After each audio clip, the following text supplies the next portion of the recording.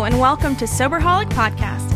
This show is designed to address topics that will encourage, equip, and inspire you to explore life's most difficult topics and overcome your biggest challenges.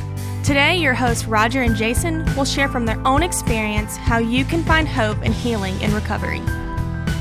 Hello, everybody. It is fully summer now. It's been so hot lately, hasn't it? You know, it's not really even summer yet. It's fixing to get a lot worse. Man, I was changing my thermostat to one of those fancy digital thermostats the other day. And it was one of those things where I was like, I think I know what I'm doing. You know, I think I can just read the directions and I'll be fine. Well, I hooked it up wrong. Surprise, surprise. And I couldn't get the heat off. And so it was already hot outside.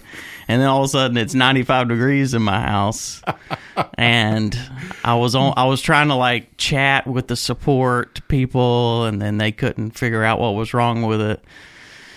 And then I was just like, I will never do something like this again without adult supervision with me. So it was hot. I finally got it to work, but it was like 5 a.m., you know, before the house actually cooled down. So it was actually cooling down outside anyway. So it was cooler outside, yeah. There was a safety net to catch you anyway. Yeah. Is it the kind that hooks into an app on your phone? Oh, you yeah. Can adjust? Oh, yeah. Now I'm like obsessively, you know, checking my temperature of my house all the time. Well, let me tell you one of the coolest things you can do to Dakota, and I've done this to Amanda numerous times, is we got one of those put in when I had a new AC unit put in a few years back.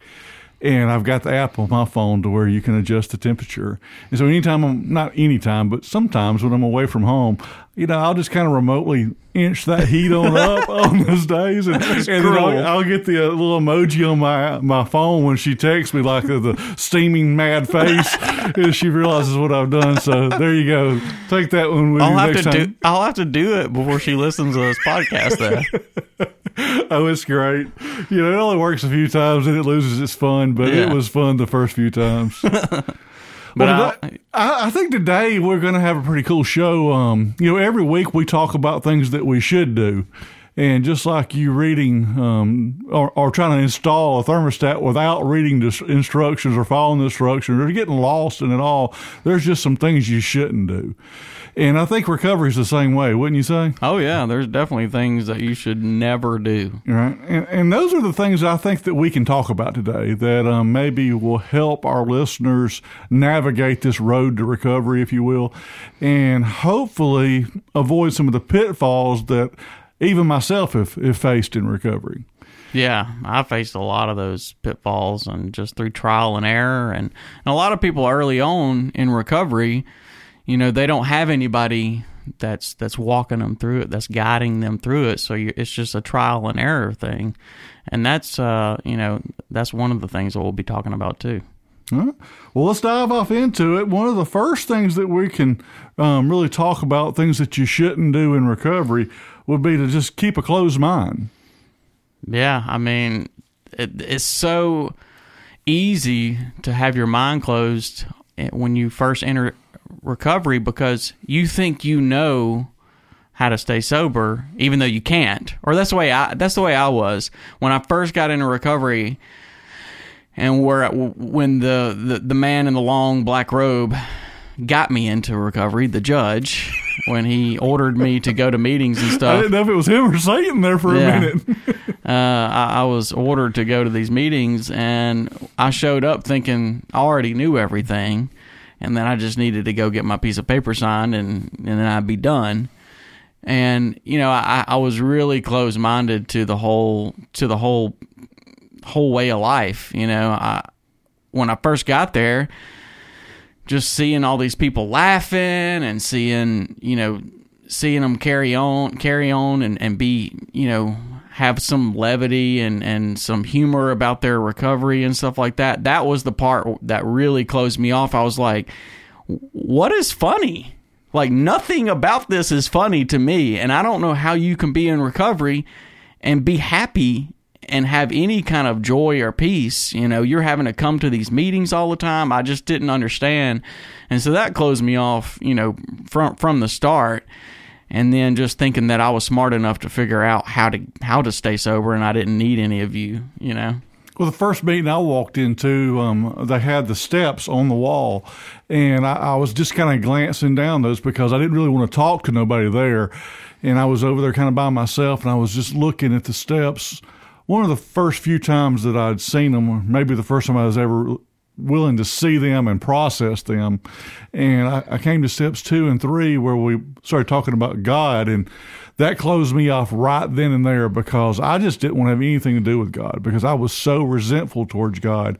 And it really took some other guys pouring into me and letting me see that God was not this picture of a judge that just wanted to send me to hell, because that's the view that I had for so long of God.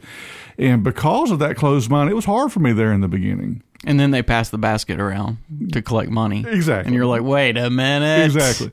Church is not the only place they ask for money. Yeah. Yeah, but it seemed a little cultish, you know, to me in the beginning, because there's a whole set of like recovery lingo, you know, that recovery language everybody was talking, and I didn't know it, and I felt like an outsider, you know, for a little while, and that really, you know, closed me off.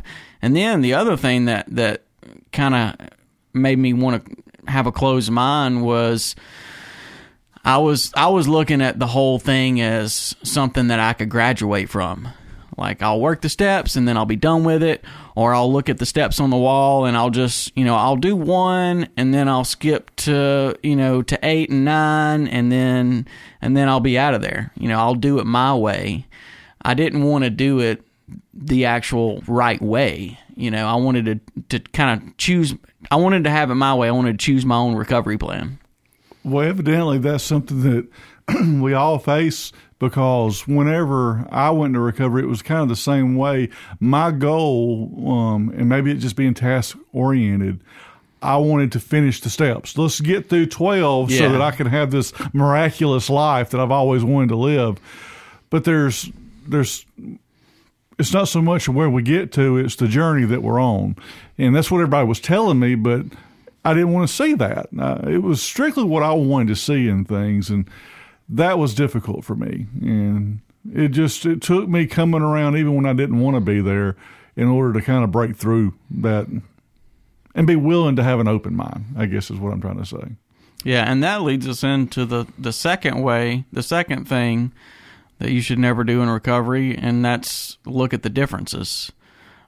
This was something I did from the very start. I came in there, I listened to somebody's story, and I was like, I'm not as bad as they are. That's not me. Or, when I showed up in the parking lot and I saw a few nice cars and I didn't even have a car, my first round of meetings, my mom was having to drive me to the meetings because I had wrecked all my cars. I didn't even have a car. It's funny now. It was not funny then. My hood was rolled up to where like I'd run underneath the house, so I had one, but it was pretty bad. You and hitting them houses. But anyway, I didn't. I felt like I was in a different place. There were some few nice cars in the parking lot. People, were not 50 pounds underweight like I was, and I was like, how could they possibly understand, where I'm coming from? What I didn't realize is they had been there, but they had recovered a lot since then. And so I looked for all the differences as soon as I walked in the door and as soon as I got in recovery. And I call it, I've heard it called, I stole this from somebody, I can't remember who it is, but I call it junkie pride. Where you think that you had it worse than everybody else and nobody could possibly understand, how bad, you had it and how unique your situation is. I had a sponsor one time, who realized that I was suffering from chronic uniqueness, and he took me out in the parking lot of the meeting, and there was a bunch of gravel out there, and he picked up one of the rocks, and he was like, "You think you're so unique?" And he threw it in the air, and he was like, "Go find yourself." It's kind of a weird analogy, but it did kind of make sense to me at the time, because what he was saying, he's like, you're not unique, you know? There's millions of other people who have been where you are and who have recovered. On the flip side of the junkie pride is that the first time that I went to rehab, because I've been there multiple times, is when I went in. At that point, I had just began doing some of the harder drugs, and it was some experimental type stuff that I was doing in the beginning to see what those things were like. But I walked in and I heard all these other people sharing their stories. And I was like, I just ain't done those things. I'm nowhere near as bad as these other people are. And that's how I began to see the differences, that I'm better than these other people is what I would tell myself. And it was quick for me to learn. Well, I was told early on, I didn't learn it until later, that it just hadn't happened to me yet. And those were the things that began to happen in my life when I said I would never shoot up with a needle. Those exactly where I ended up at. And my wife and I was just talking about this yet, because there was one lady in meetings all the time that would say, just remember you hadn't done that yet. And I was like, what do you mean? And I kind of knew it, but she would always say that yet means you're eligible too. I never heard that. Yeah, it was good. And that's true for me. It means that, I'm not above whatever I think someone else has done has been a bad thing. And I think that could apply to anybody. I think that is something, even just for somebody who's listening to this that's a Christian, to think that you'll never do a certain sin or a certain thing.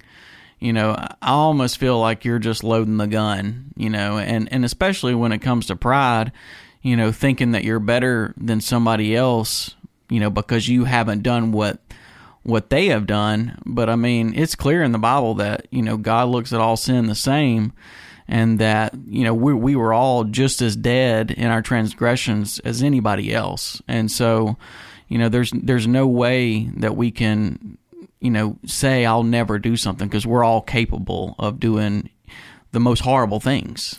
Did you ever struggle with this? Because this is one of the things I saw differences, and this worked on me for years in recovery. But oftentimes, as we do in any recovery meetings, we hear testimonies of life change. And some of those could be much longer than I have in recovery, or much shorter than I have in recovery.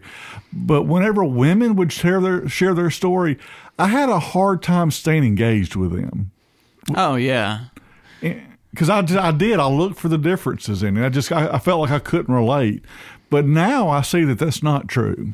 Yeah, and what Celebrate Recovery has really helped me with is, even before I was active in Celebrate Recovery, when I would hear somebody's story, if it wasn't the same drug that I did, wasn't the same exact kind of line of story that I had, I would just kind of check out and I wouldn't listen. What Celebrate Recovery helped me with, since Celebrate Recovery incorporates all hurts, habits, and hang-ups and all kind of different types of addictions, is it helped me, instead of looking for the differences, I try to look for the similarities now. If somebody's sharing about food addiction, or somebody's, sharing about abuse or grief, I try to look for, where does my story, what parts of their story line up with my story. And, if somebody who was, a food addict, and they're talking about how they just felt hopeless and they had this hole and they were trying to fill it up with food. Well, I can certainly find the similarities in that with drugs. Like, I was doing the same thing with just a different substance is all. Yeah, there's just pain in our lives that we're just trying to numb something with. And I've seen that very same thing.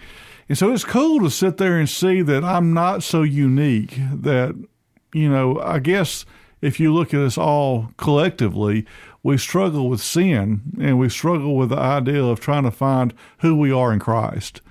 And because of that, there are a lot of similarities. Yeah. And that's what, if you're really trying to do this, don't look at the differences, look for the similarities. Oh, yeah. Well, the third thing that we have is just, you don't want to do it alone.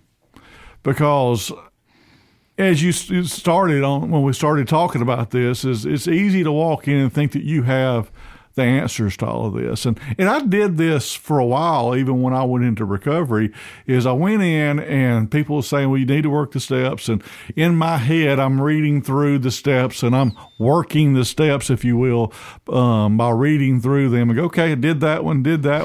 Well, then I came to steps 4 and 5 and I'm like, I don't really know how to do this. And that's when I began searching out for a sponsor. When did you look for your sponsor?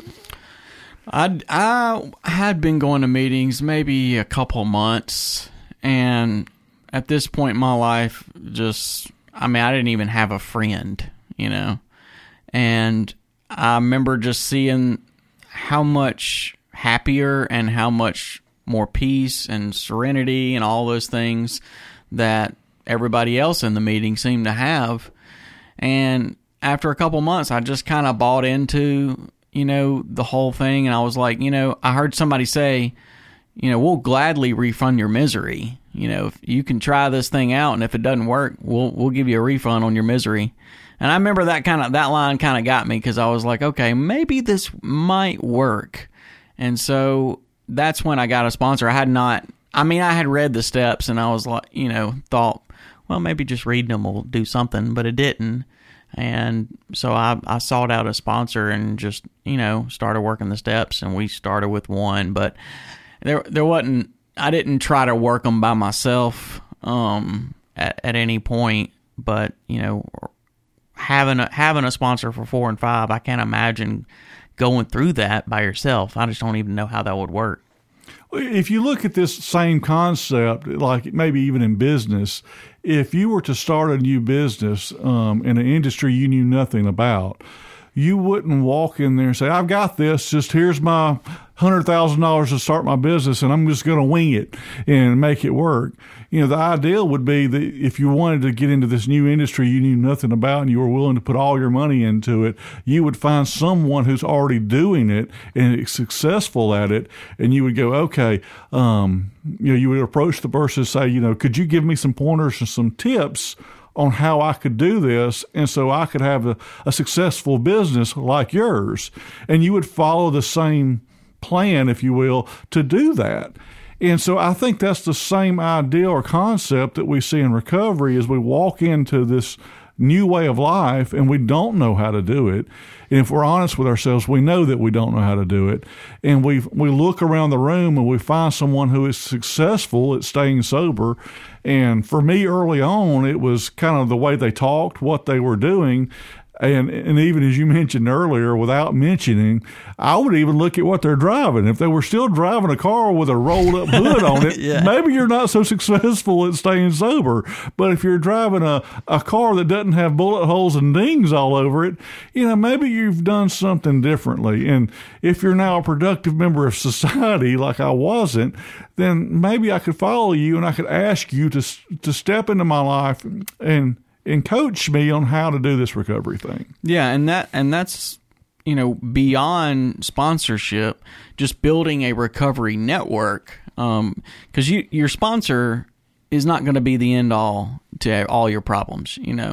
Your sponsor, I've had sponsors who, they were great sponsors in working you through the 12 steps, but they may, be morally lacking in one certain area in their life. And so, I wouldn't ask them, not you, I'm not talking about you, I'm talking about before in the past. But, when it comes to relationships or whatever, I wouldn't ask them. I'd ask somebody else. Your sponsor is just to guide you through the 12 steps. There can be other relationships that you develop in recovery that you can use, for different things.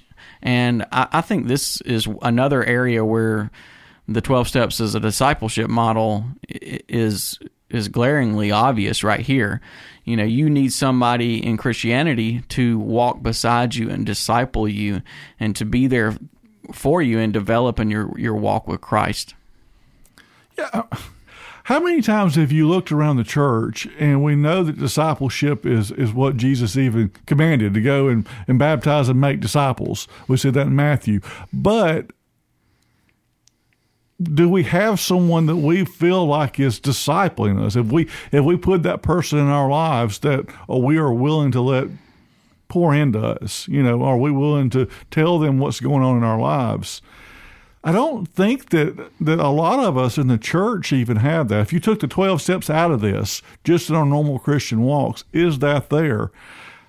I don't know. I don't think it's as much as it should be. Right. And to me, I'll look at the sponsor-sponsee relationship as a picture of what discipleship should look like, where it's one-on-one, intensive time together, studying the scriptures and walking through different things, and then having that person that you can confess your sins to, that can walk beside you through difficult situations and gray areas, can help you, to seek God and to pray on what to do about different decisions. It's just invaluable to have that person.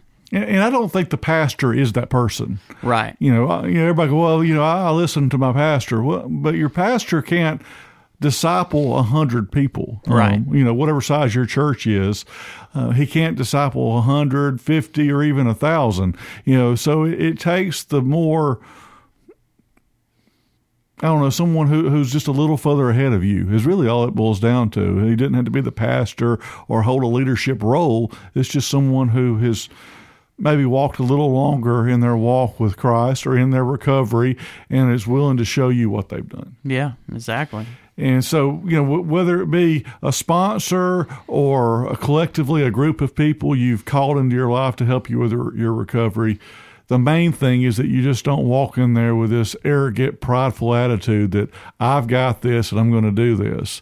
If it was that simple, then you would have already done that yourself and wouldn't have had the problem that you have now.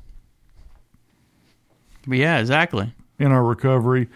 And that's just, you don't want to do it for someone else. Ooh, man, I did this. They call it the, what do they call it? The back, I got a back problem. I've never heard this. I don't know. You do have a back problem. I've seen the way you walk today. I actually do have a back problem, but, you're trying to get people off your back. The monkey off your back? Well, no, like your wife or whatever that's trying to get you to get help, and you want to get her off your back. So you're like, I have what you're talking I have about. a back problem. Should we go drug test? It makes sense. I think I just messed it all up. It's like I just told a joke and just missed the punchline. But this is a mistake that I made. I was doing it for my family. In the very beginning, I didn't really want recovery and sobriety for myself. Because at the end of the day, I didn't respect myself or love myself enough to care about myself in that kind of way. I really I felt bad for my family and what I was doing to my family. And, I thought, well, I'll just, I'll get sober and I'll try to do this for them. The problem is it wasn't enough. That wasn't enough for me. If you look at someone who's in drug addiction, at least, I know I can speak to this addiction. If you're not in drug addiction, you'd go, why in the world would someone continue to inflict so much damage and harm into their life, not only their life, but our life as a family, if you're a family member? And speaking from the point, the guy who was in the addiction, a large part of it, I didn't want help. I knew in my head that it would make sense to get recovery and to do better, but I didn't want to. I didn't want to face reality is what it boiled down to, because I knew that there was responsibility that would come with that, and I just didn't want to. I didn't want to own up to that. And so I stayed in this addicted cycle of just pain and misery, part of which is because I knew what to expect there. I was comfortable in my pain. Yeah. And so my parents would say, look, you need to get sober. Yeah, I probably do. You're right. The courts would say, look, you need to get better. You're going to prison. Yeah, you're probably right. If I make it in here again, I'm going to go to prison. But I knew that they wouldn't catch me the next time, right? Oh, yeah. That was what I thought. That's what I told myself. And everybody, there was a reason why I needed to get better. I need to get better for my kids. And this is the thing I hear so many times. Yeah. I'm like rolling my eyes right now as I'm talking to you, because parents talk to me all the time. I need you to help my kids. I can't help your kids. I can't help your kids if they don't want help. And I will gladly sit down and talk to anyone who's willing to talk to me, but I can't fix them. I can't turn water into wine. I can't do any other things other than to tell them what happened in my life and want and pray for them with all of my heart. But ultimately, they have to want it for themselves. And this is the hardest part to deal with in recovery, I believe, especially if you're watching someone walk into recovery, because I've dealt with so many sponsees who come in with something on their back. Back problem. Yeah, back problem. And wanted to get it off. And sometimes they do. Yeah. And they get to some level of stability and sobriety, but then eventually it fades. They can shake it off for a minute, but then it gets back on there. Yeah, and I think this is probably one of the hardest parts for somebody who's not been in addiction to understand. They will think and even say things. I'm sure you've had this said to you. Well, if you love me, you'll get sober. Or if you love your daughter, or if you love your wife, you'll get sober.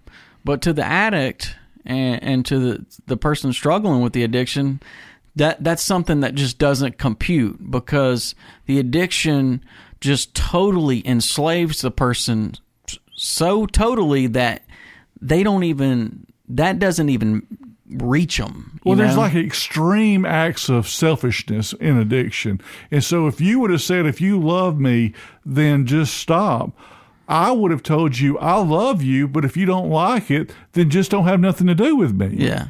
Because it's about me. It ain't about what I'm doing to you. Right. And I remember for so long when people were trying to help me and trying to get me to quit, I remember just thinking, if everybody would just leave me alone, I'd be okay. Well, then everybody finally left me alone, and then I was like, wait a minute. No, I didn't really mean that. Why don't anybody love me? Yeah. I can remember being there all alone, like everybody, because I had stole everybody's wallet from them.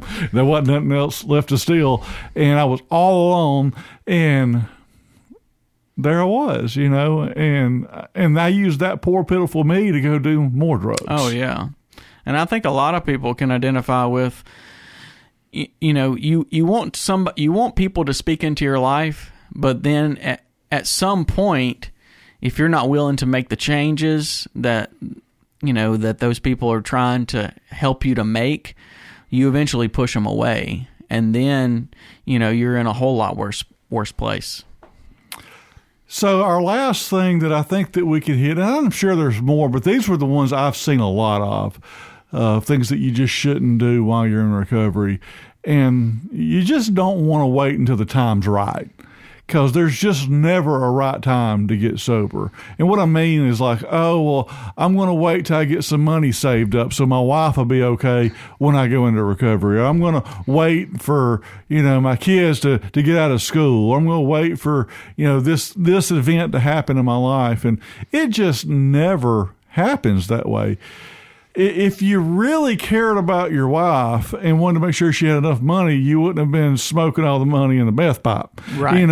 That's the way you can look at that. Yeah, I've been in several residential rehabs, and you hear the same lines in there when somebody who comes in new, they'll always be like, well, I don't know if I can go 6 months without seeing my kids.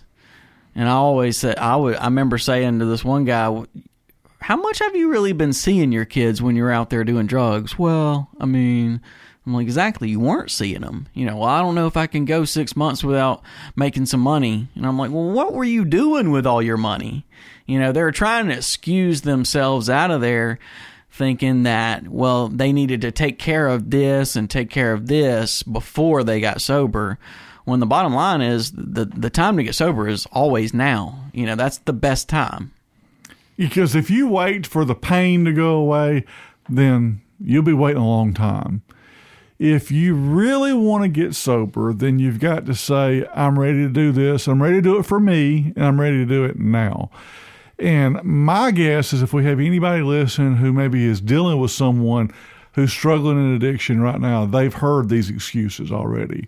I have not yet met an addict who has not thrown these excuses around, like, just, I can't do it right now, or I don't have enough money to go do it. Money's always a revolving factor around it. And the other things is that, even like you mentioned with the kids, and that boils down to love. Oh, I love my kids.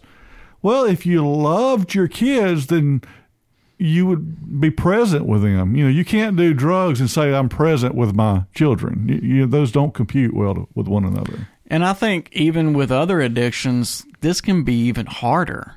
Food addiction or codependency, you don't have the type of consequences that you have with drug addiction, where you're getting arrested and all. You don't have those legal type consequences that can really push things to a head to motivate you to get help. With some of the other addictions, they're more subtle, and you can just kick the can down the road indefinitely. Because you're looking for number two reason, back to look at the differences. Yeah. Oh, well, mine's not as bad as that. Yeah. And that's leads you down this long journey of just pain and misery. Yeah. So let's recap. Here are the 5 things that you shouldn't do in recovery. You shouldn't keep a closed mind. You shouldn't look for the differences. You shouldn't do it alone. You shouldn't do it for someone else, and you shouldn't wait for the right time. Now, those are a kind of a long list of things, but those are the things that are going to help anyone progress in their road to recovery. Because the road to recovery is just full of landmines, and you're inevitably going to hit one of them. But we think if you avoid some of these, that you'll be in a lot better place. And it's about the journey, not the destination. Exactly. And so don't worry about trying to get to the end, because you're not going to get to the end. This is the work that you'll continuously do. And it's even kind of like what we talk about with Jesus. It's not going to be perfected here. And so we continue to strive to be better here, and then we'll become perfect when we find Jesus, or when we're with Jesus. Amen. And so that wraps up another show, man. So I'm Roger. I'm Jason. And we're out of here. Thanks for listening to Soberholic with Roger and Jason. If you like the show and want to know more, check out SoberholicPodcast.com. Please remember to leave us a review on iTunes or wherever you listen to podcasts. See you next week, Soberholics.